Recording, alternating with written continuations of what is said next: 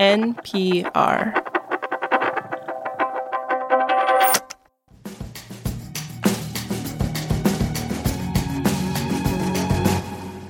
Hey everyone, it's Darian Woods. This is The Indicator from Planet Money. In China, the government has been trying really hard to get the economy back on track after 3 years of harsh COVID restrictions. A big part of its message these days is that China is open for business again. But it might not be so simple. Is anything ever really so simple, Darian? Not when you have to ask that question. So today on the show, I'm joined by NPR's China correspondent, John Ruwitch. Welcome, John. Thanks, Darian. Good to be here. So we're going to talk about something that happened a couple of months ago in China that raises some questions about that notion, whether China is open for business. Yeah, a few weeks ago, a man named Bao Fan went missing in China.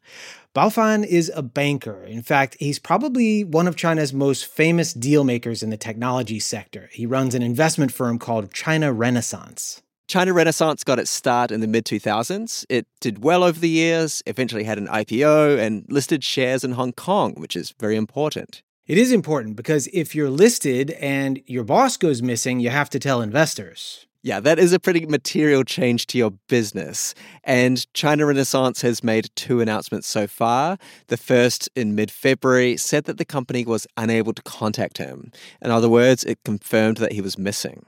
And the second, about 10 days later, said he was, quote, cooperating in an investigation being carried out by certain authorities in the People's Republic of China. It's all very murky. It's not known where exactly he is or why he was hauled in. So today on the show, the story of Bao Fan, what might have happened to him, and what it says about the business environment in China right now.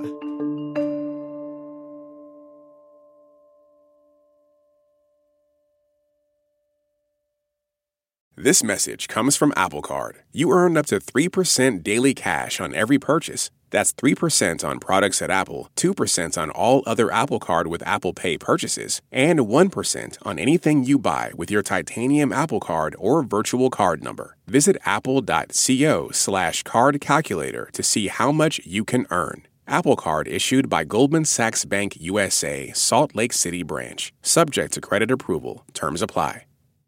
To help understand this story more clearly, we called a guy named Duncan Clark. So Bao Fan and I briefly overlapped when we were at Morgan Stanley in Hong Kong, way back in 1994, when Morgan Stanley was sort of gaining momentum in Hong Kong and in China. Duncan's been involved in China tech ever since as an investment banker and then running his own consultancy called BDA. And he knows Bao Fan. They've crossed paths over the years many times. He says the Shanghai-born Bao Fan made a name for himself, being ambitious and charismatic, and by being in the right place at the right time. In the early 2000s, post-dot-com crash, of course, tech was very small and on a back foot, even in the US. And the big deals back in 2000, particularly after China joined the WTO in around sort of 2001, it was all about these big state companies. That's what big investment banks were focused on at the time, getting paid to do huge deals for companies like state-owned airlines and insurers. Tech companies were considered too small. And these tech companies, which were, entrepreneurial-led, founded by locals, some of which had studied overseas and come back, they were sort of the other. But Bao Fan knew tech, and he saw an opportunity to serve a sector that the big banks were pretty much ignoring, a sector that he suspected, rightly, would grow a lot. So he launched Renaissance to help these tech companies make deals, get financing, and list shares. Companies in this sector that were being ignored, like Tencent, which back in the day was just a small online messaging platform, and Alibaba and Baidu, which, Darian, you've probably heard of. Some of the biggest names in China tech today. Right, like the equivalent of a giant Amazon and Google. And as China's tech sector exploded, Bao Fan, with his signature shaved head and glasses, became something of an industry icon. And his company, China Renaissance, grew. It went from doing boutique advisory work to raising and investing its own capital. Inevitably, as Renaissance grew, it started to get more involved with the state. It started helping companies list shares on China's state-owned domestic stock exchanges, which meant more interaction with the government. And Duncan says Bao Fan's detention may have had something to do with that. He says things just get a lot more complicated when you're dealing with the Chinese state and doing business with them. In the private sector, if a private equity firm or a venture capitalist takes risks and loses money, it's considered par for the course. But with the government's money, you have to be accountable to, the state and ultimately the party in China. And there's great sensitivity about loss of state assets. Again, we don't know why Bao Fan was hauled in to, quote, help with an investigation. But Duncan says one possibility may have to do with Renaissance's links to the state. The question is, did it make some major mistakes? So we don't know. Duncan says there's speculation Bao Fan's detention may be linked to steps he was taking to get money out of China. The country has capital controls. It has strict limits on how and how much money you can take abroad. There's also another potential explanation. There was a guy that he hired to be president of Renaissance in 2020, a guy named Cong Lin, who had worked for a major state-owned bank called ICBC.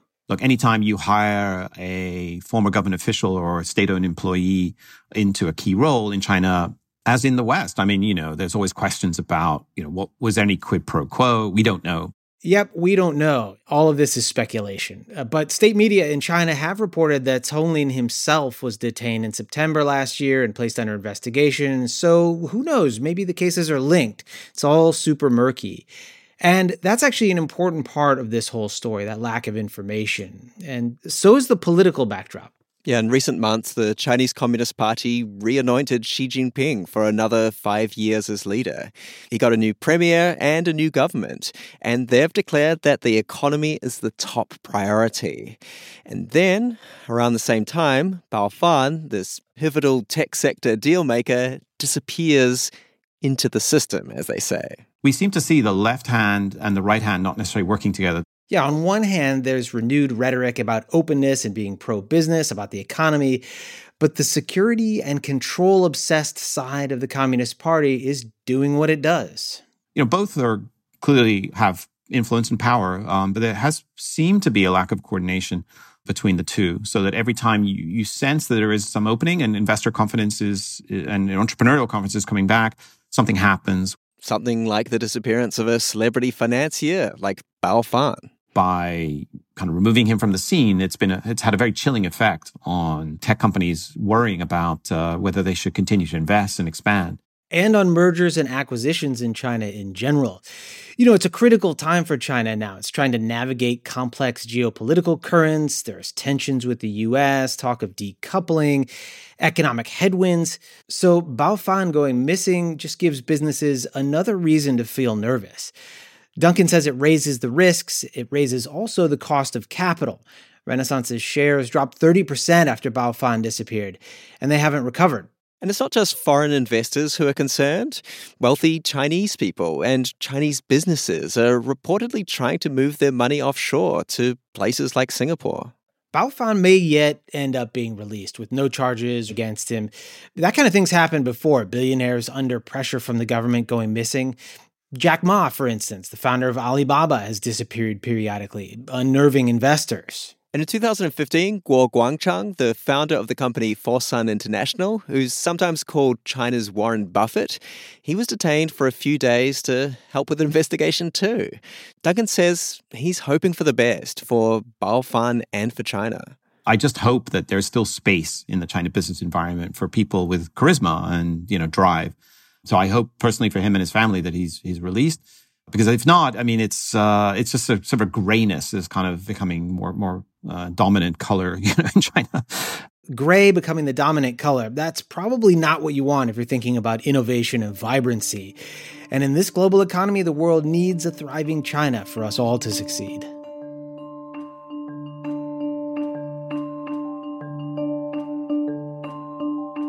This episode was produced by senior producer Viet Le with engineering from Ko Takasugi Chernovin. It was fact-checked by Dylan Sloan. Kate Kincannon edits the show, and The Indicator is a production of NPR.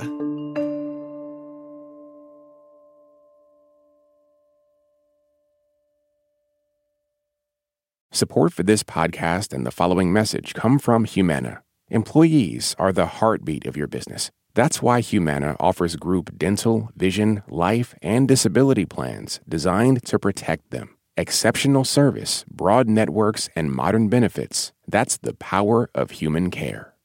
This message comes from NPR sponsor Rosetta Stone, an expert in language learning for 30 years. Right now, NPR listeners can get Rosetta Stone's lifetime membership to 25 different languages for 50% off. Learn more at rosettastone.com/NPR.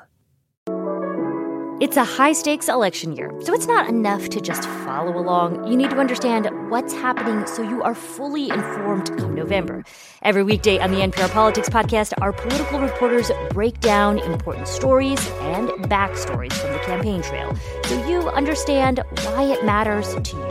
Listen to the NPR Politics Podcast wherever you get your podcasts.